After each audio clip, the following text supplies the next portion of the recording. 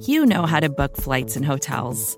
All you're missing is a tool to help you plan that unbelievable travel experience. That's why you need Viator. Book guided tours, excursions, and more in one place. There are over 300,000 travel experiences to choose from, so you can find something for everyone. And Viator offers free cancellation and 24/7 customer support for worry-free travel. Download the Viator app now and use code Viator10 for 10% off your first booking in the app. Find travel experiences for you. Do more with Viator.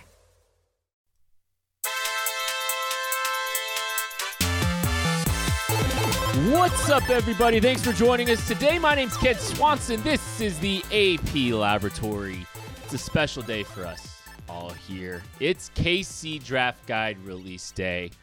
A lot of hard work, a lot of time, effort, and energy put into this by a lot of different people, and really excited that we finally get to kind of show everybody our work. A 300-page book specifically about the Chiefs and the draft. And we're going to talk a little bit about that. I got some things planned for that, and here to help me talk about everything are my dear pals. First, find them on Twitter at Chief in Carolina. Maddie Lane, as people are listening to this, the KC Draft Guide is out. How does it feel? I mean, it feels great to have the draft guide out in your guys' hands, or I guess in front of your eyes on your computer screens, unless you've already printed it off, which, like, awesome. I'm jealous because I probably have not got it printed off at this point in time to have it in my hands. But you know what feels even better? To be joined by the face of the KC Draft Guide, Hollywood Swanson himself, and the voice of the Kansas City Chiefs, Craig Stout. Tell everybody how you're doing today, buddy. Man, Mitch Holthus is going to sue somebody. We're going to keep throwing this word around like this. My goodness. We got to be careful with that. That's nonsense. No, it feels great. Typically, this thing clocks in at over 100,000 words. It's 300 pages, like Kent said. This is a full-fledged book.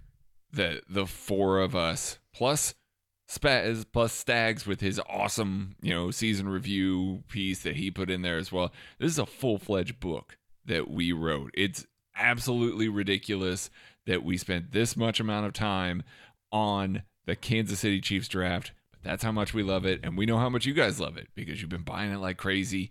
Please, please, please love it, read it, enjoy it. It's for you. That's why we did it. So we're just so happy that it's in your hands at this point. Yeah, really appreciative of everybody that's bought it. This is a passion project for us. The draft is something that's brought us all together. I think the reason we're doing this show is because we all bonded over the NFL draft.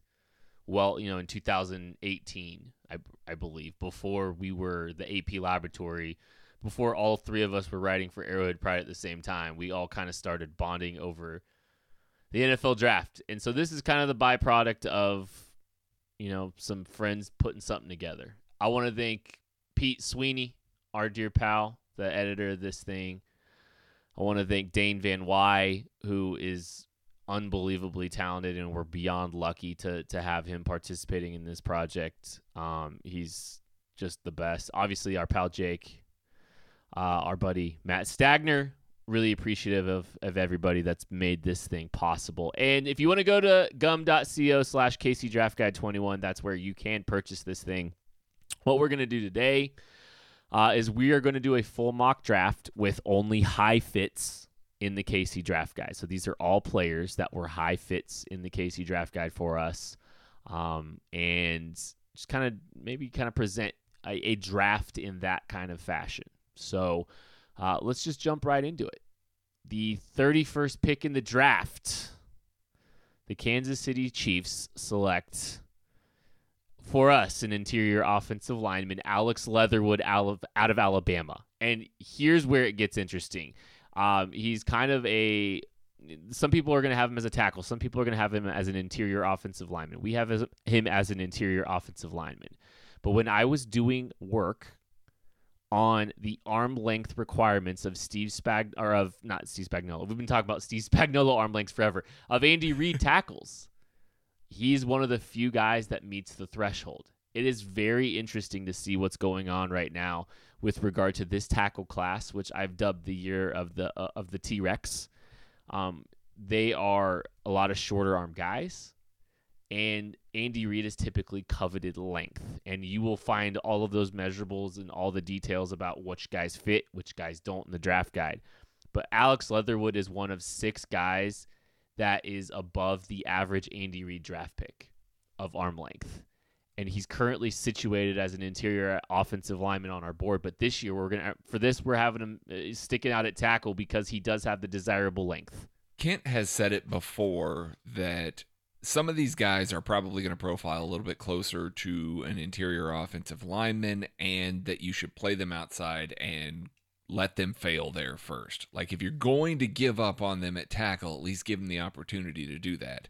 This is kind of the opposite for Leatherwood, a guy that we think probably profiles a little bit better at guard. I've watched a lot of NFL rushers or NFL quality rushers go up against Alex Leatherwood and kind of give him the business a little bit. It's not been pretty all the time for him, but he does have that length. And he does have the size that Andy Reid covets. And with so few of those guys, Alex Leatherwood is a tackle. He played tackle at Alabama. So it's not out of the realm of possibility. Even if we and some other teams think that he's probably best suited at guard, it is not out of the realm of possibility with the way that Andy Reid uses his offensive linemen that he could go out, add Alex Leatherwood, and say, okay, we're going to put you next to Joe Thuney.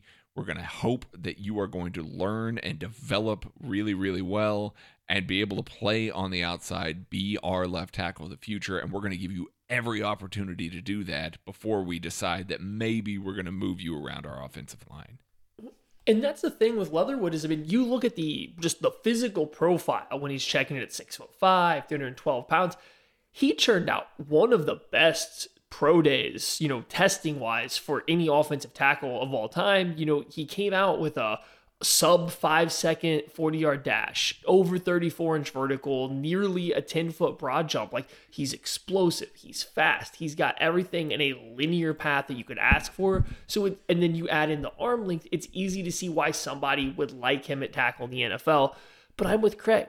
Every time I turn him on, there's flashes of him being good, but every single time he went up against an NFL caliber rusher on the outside, there's just too many reps of him just losing.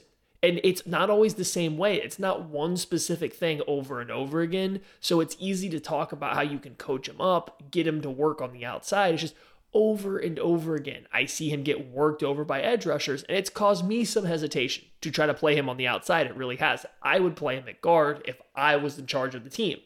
That said, the Chiefs have a very specific profile they like at offensive tackles. Andy Reid has very clearly steered towards a very specific prototype, and one of the few guys in this draft that is hitting that prototype is Alex Leatherwood. There's not very many guys worth the 31st pick in the draft that fit that prototype either.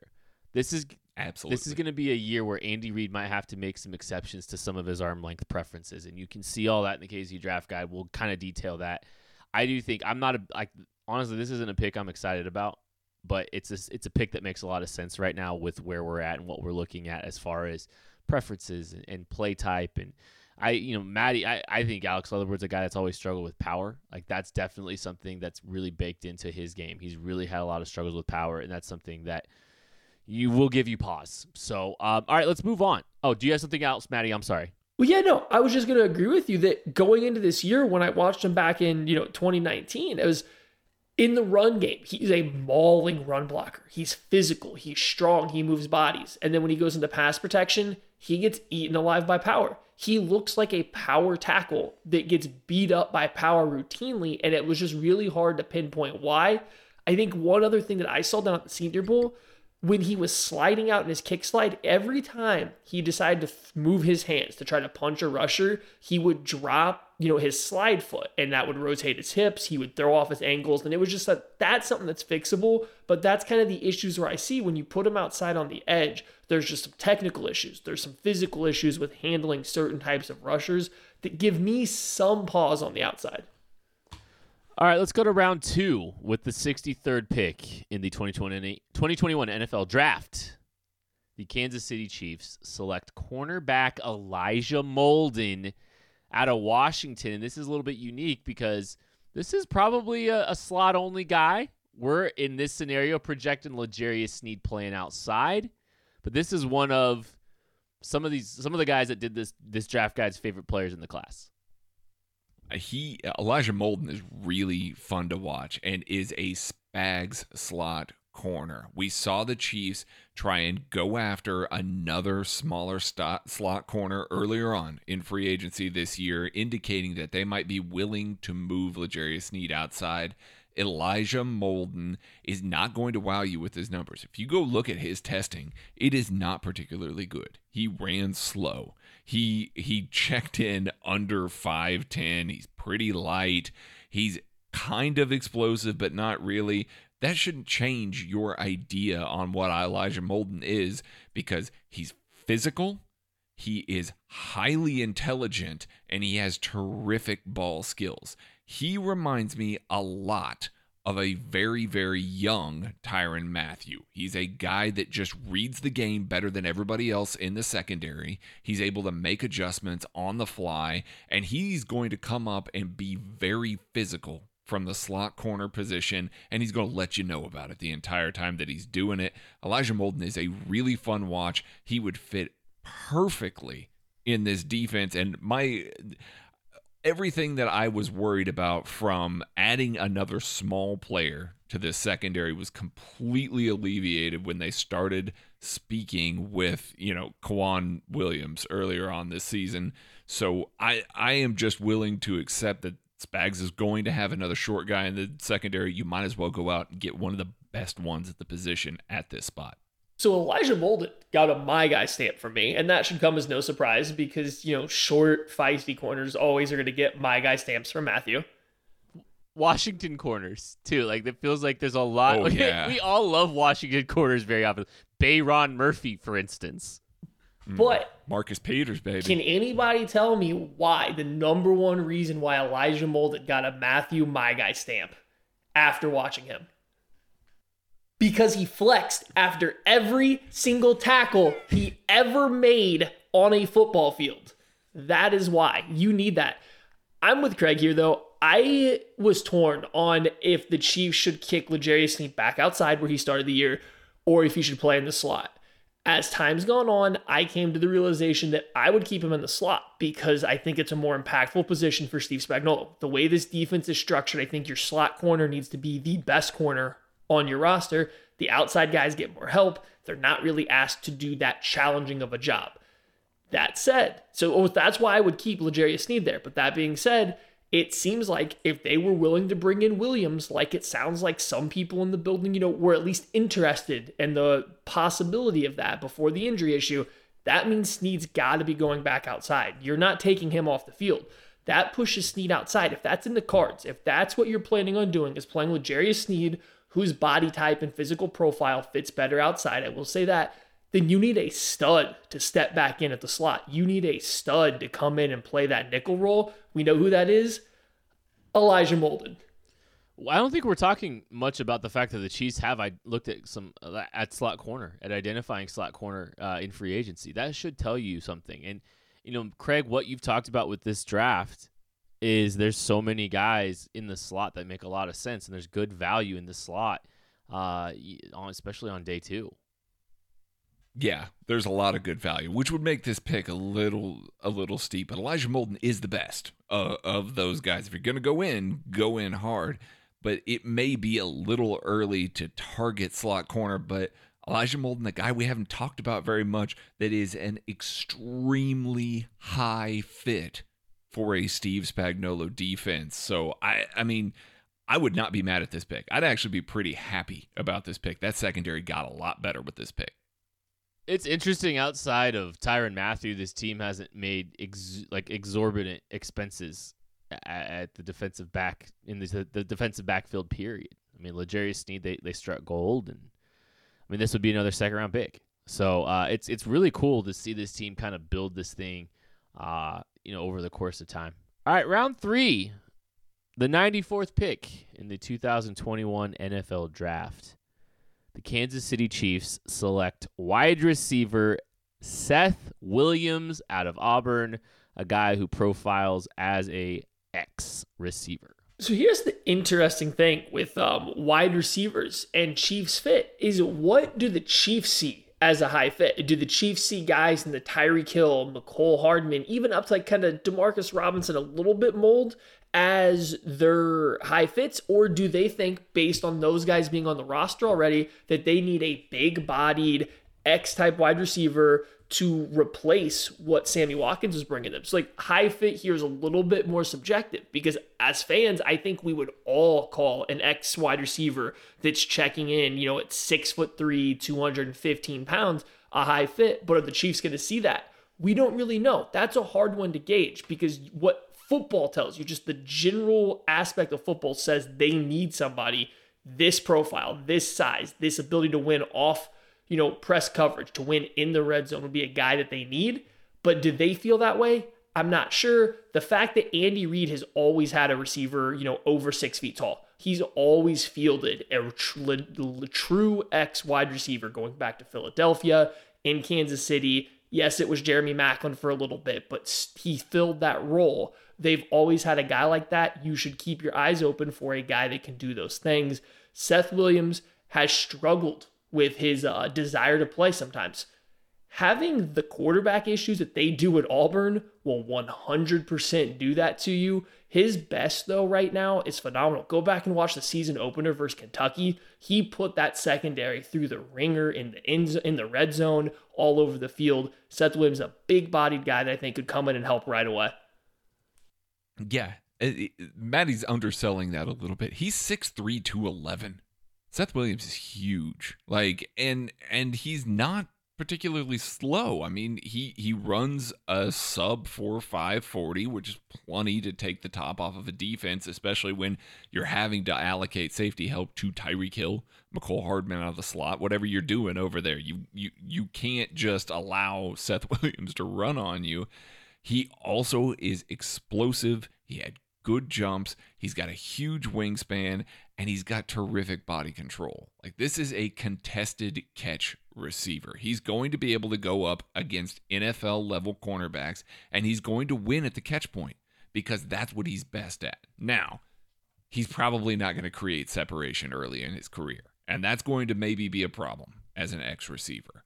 But he is probably going to be a weapon in some of these situations. Like Maddie said, red zone, these gotta have it situations where you can throw a little bit more of a jump ball, have Seth Williams make a play on it because he's going to go up and get it. His motor and questions about his motor disappear when the ball's in the air because he's going to go get it. But route running, everything like that will take some development. But at this point in the draft, you get a guy like this, you're going to get contribution. You're going to be able to put him in the lineup and have him be effective. You're just going to need a little bit of work before you can count on him to run the full X route tree. And I think there's hope for him as a route runner.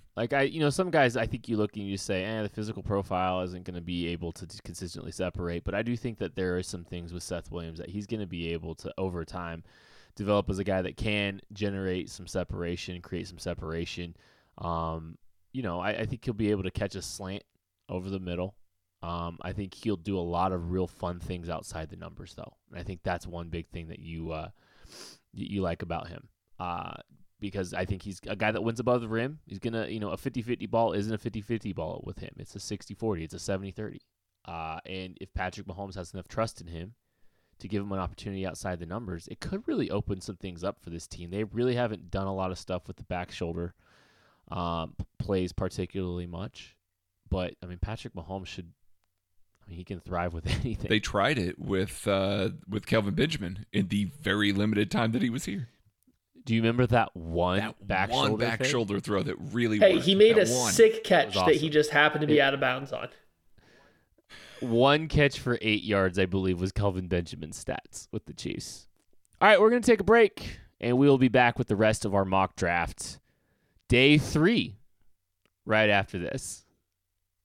With threats to our nation waiting around every corner, adaptability is more important than ever. When conditions change without notice, quick strategic thinking is crucial. And with obstacles consistently impending, determination is essential in overcoming them. It's this willingness, decisiveness, and resilience that sets Marines apart. With our fighting spirit, we don't just fight battles, we win them. Marines are the constant our nation counts on to fight the unknown. And through adaptable problem solving, we do just that. Learn more at marines.com.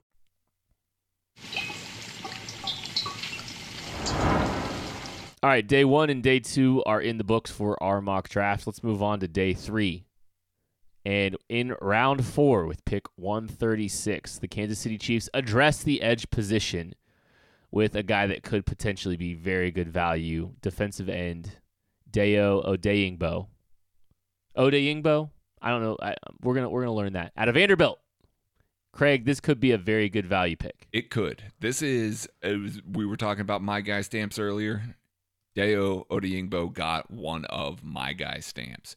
He is long, he is powerful, and he plays exactly as Steve Spagnuolo wants his defensive ends to play, down to the point where he will kick in to nose tackle, line up opposite of Mississippi State's center, and give him the business for 5 straight plays, 5 different ways, and win and live in the quarterback's lap. It was an impressive thing to watch him set up a rush plan on an interior offensive lineman, being a defensive end, being a guy that was winning on the outside with different methods and things like that.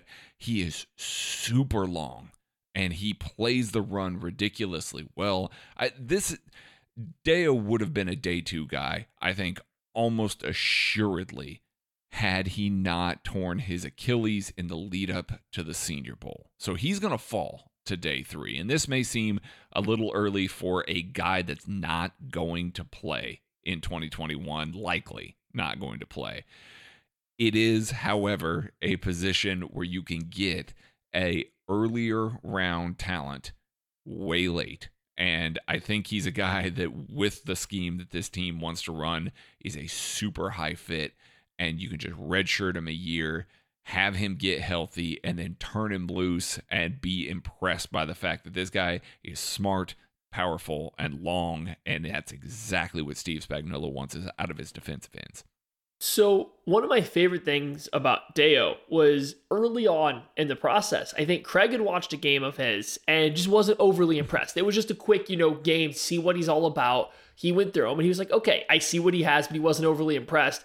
And I happened to just be watching him in a different game, not even watching him, but watching somebody else. And I went back and I was like, Craig, I think we need to rewatch this Dayo guy because there's some fun stuff here. And we sat down, and Craig went back and watched him again. And he came when he's like, oh, yeah, he's going to be one of my guys too because he's a lot of fun.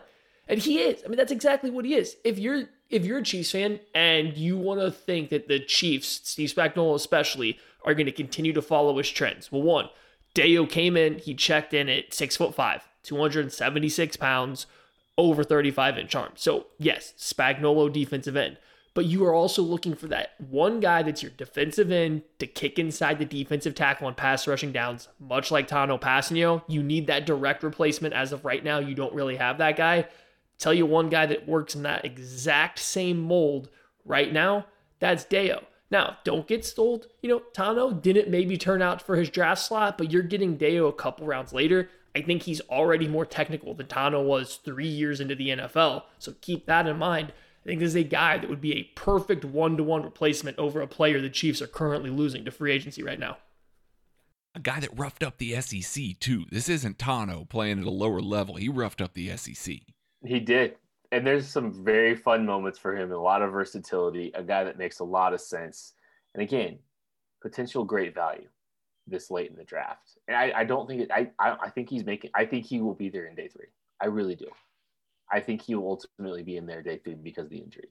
All right, compensatory pick, round 4, number 144. We're going with interior offensive lineman Trey Hill out of Georgia. He's a center, and he's a potentially great center. I talked a little bit about him, I believe, in the last couple of weeks.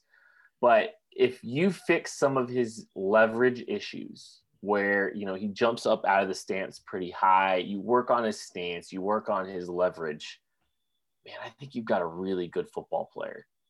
Pretty good movement skills for a man his size, very physical, powerful, anchors extremely well. He's a wide base, big bodied interior offensive lineman. But I was really overall impressed with him. And I think there's a chance that there's a coaching staff that looks at him and sees some of the very fixable issues with his game and says, I can work with this, and takes him in day 2. I think he could sneak into late day 2 of this draft. I like him best as a center. I do think he's a guy that probably needs to have the ball in his hands. Just because he has good movement skills for a man his size doesn't mean that there's not some concerns about his ability to move. Because there is. He's not the fastest or quickest guy. He's not the easiest mover to the second level. But I do think there's quality movement skills for a man his size. I think this is a guy that you could really do some very simple things to make him great value. And hopefully he's there at pick 144, because I'd love the Chiefs to take him around this range. And this is the tricky part with trying to gauge kind of high fits or what are good fits for the Chiefs' interior offensive line. Because Trey Hill, I really like his tape. I think he's a guy that can go out and do a little bit of everything. But if I were to nail down like him as a perfect fit, I would have said last offseason when the Chiefs looked like they were adding a little bit more power through some of the guys they were interested in, adding Kelechi Osemele, like Trey Hill would have been a fantastic guy to thrust in there. Now, Trey Hill sliding in between, Joe Thuney, Kyle Long with his power. It's an interesting mix with those guys. But what I do think it does, something that the Chiefs desperately need, and I think it's very clear they are attacking, creating some stability and some durability on that interior offensive lineman. He's a guy, he's played a lot of games. He hasn't been injured, hasn't missed a lot of games. And then he's a guy that's not going to get pushed back. He's not going to let the pocket integrity, get disrupted. And I think that's something, especially when you're going to be dealing with Mike Rimmers or essentially a rookie and Lucas Niang starting at right tackle. And this situation, Alex Leatherwood starting at left tackle. You need that pocket to be clean. You need there to be a lot of space. So you have the athleticism flanking a very powerful, strong center on either side. I think that's a recipe to create a clean, good pocket for a quarterback to step up in. I fully see how those guys kind of all gel together on the football field. All right, let's move on to round 5, pick 175, and this is a fun one I really like. Wide receiver Ihmir Smith-Marsette out of Iowa. Really like this pick. So here's the thing. I think a guy catching a lot of hype right now has been Dyami Brown. He's a guy that everyone's falling in love with, not all of a sudden, but as the process goes on, because his route running on the vertical route tree is absolutely fantastic. He's a good vertical receiver that has enough size to transition into more. Guess who like the Kmart version of that same Dyami Brown is? That's Ihmir Smith-Marsette. Coming in at 6 feet tall, only 181 pounds. So he's a little skinny, similar to Dyami Brown, but runs a low 4.4, quality agility testing with a 37-inch vertical, over a 10-foot broad jump. He's an explosive, fast guy that has excellent double moves. He understands how to attack leverage on the vertical plane. He's not quite the same level of Dyami Brown in terms of getting in a defender's blind spot, but what he does do is he forces them to flip their hips to respect his speed and his explosive ability up the field, and then he makes his last cut and turns him around. He's very good on his double moves. He has nice, solid hips. He can make quick breaks. He's just not asked to do anything much more than comebacks. And so again, it's all on the vertical route tree right now. He will need some time, but that's why you're snagging him in day 3. He's a guy that's working in behind Seth Williams, so you have 2 options to eventually play on the outside that provide entirely different skill sets. Smith-Marsette can also handle, some of the gimmicky stuff behind the line of scrimmage, end arounds, play out of the slot. I think he's highly... If you get this guy on day 3, you get a steal. I'm going to say it right now. I think as the NFL creeps closer, he's a guy that, because wide receiver is such a scheme-specific position, a team will like him in the top 100. It's just a matter of how many teams will that be. But I wouldn't be surprised to see him go top 100 or in the middle of day 3. All depend on, what team's looking for him. Yeah, it's a gamble on athletic profile because he's got it. He's got fluid hips. He's a pretty smooth runner. He's explosive. He's fast. Like, he's got the tool set to be a guy at the next level. It's about transforming that into the player that NFL team wants. Watching, cornerbacks as I do, I had to watch a bunch of Big Ten corners, and you just see teams play him differently. The amount of space that they give him. They respect him as a deep threat, and they have to because they went over the top often. Even Iowa, who's not a team that's necessarily throwing down the field often, is a team that you had to respect with him on the field there. You know, he's got a lot of growth to do. You know, he's going to be a kick returner, probably first and foremost. That's going to be the immediate contribution. He was a good kick returner, be able to translate that. So Dave Toub, you know, him and his short shorts just listened up all of a sudden because he's a kick returner. But I could see the Chiefs adding a guy like that, having him develop behind everybody and be able to trust them going forward to try and address a lot of these positions with some later round guys at wide receiver rather than committing to an early round pick. Surround Mahomes with quantity, athletic profile, and hope that something good comes from it. Dave Toub's happy right now. He's smiling. All right, compensatory round 5, pick 181. We're going with an edge. Adding another edge into the mix here. We're going with Joshua Kaindoh out of Florida State. Janarius Robinson got all the, buzz, deservedly so. But Kaindoh, I think he fits Steve Spagnuolo's prototype. And there's some traits there that you can work with this late in the draft. I mean, he's another guy across the board. Perfect Steve Spagnuolo defensive end. 6'6" almost, 260 pounds, 34.5-inch arms. But here's what's really impressive about Kaindoh. He ran a 4.68 40 at that size with that length, jumped over 36 inches, 10.5-foot broad almost. And while not the elusive but very fun sub 7 second 3 cone, it was still 7.21, which is quality for a guy with that kind of length. Yeah, he's a little bit linear as an athlete, but he's a superb linear athlete. He was a 5-star recruit. This is one of the best recruits in the entire country coming out of high school. He went to Florida State, and like every other 5-star Florida State player, he sucked there because their coaching staff absolutely sucks and can't develop anybody. So now he's coming into the NFL, and he's not old, but he's not a young player anymore. And he just has all this raw potential and has no idea how to use it because of Florida State. These are guys you take a chance on, on day 3. And it's really easy when you have a coach like Steve Spagnuolo to identify guys that fit really well like this because the physical profile is so specific. It is interesting that Kaindoh's development, and I 100% agree with you, is not as far along as Janarius Robinson. I think Janarius Robinson is actually a pretty smart player in a lot of different areas. I think Janarius Robinson's smart too, especially versus the run. But I remember seeing him at the Senior Bowl, and he literally had no idea how to run the arc. Like his foot pacing up the arc, his steps, had no concept of what he was doing. And it's mind-boggling me. Both those guys are 4 and a 5-star athlete out of high school, how they have gotten no better since then. Marvin Wilson was like the best player in the country, went to Florida State. I'm pretty sure he's regressed since he left high school because of what they do at that program. Yeah, 100%. I mean, it's going to be interesting where Marvin Wilson winds up, frankly. Let's go to the final pick of this draft, this mock draft, where we've only been picking players with high fits here in the KC Draft Guide. That's all we've been doing. And we're going with round 6, pick 207. Cornerback Brian Mills out of North Carolina Central, another Senior Bowl guy, Craig. In honor of Therese, we had to go with an HBCU prospect here out of NC Central, Brian Mills. A long cornerback, a light cornerback, a physical press man cornerback. Does not have particularly good speed, but he is the type of guy to play on the outside and be able to be physical throughout the route tree, willing to tackle. A guy that surprised us a little bit at the Senior Bowl. I think because he moved a little bit more fluidly than we expected, and he was really good in contested catch situations. When you're talking about a late day 3 pick, you're just trying to fill it with guys that you think maybe can contribute on special teams and maybe develop into a position. That's why the Chiefs traded back in for Bo Peep Keys. It's not because they're expecting him to become a starter. They want to take that swing. Brian Mills is a good swing in that regard as well. I think that while he does not have the long speed, the Chiefs are very comfortable with playing with guys on the outside that don't have that long speed, and their ability to protect them is widely documented. We talk about that all the time.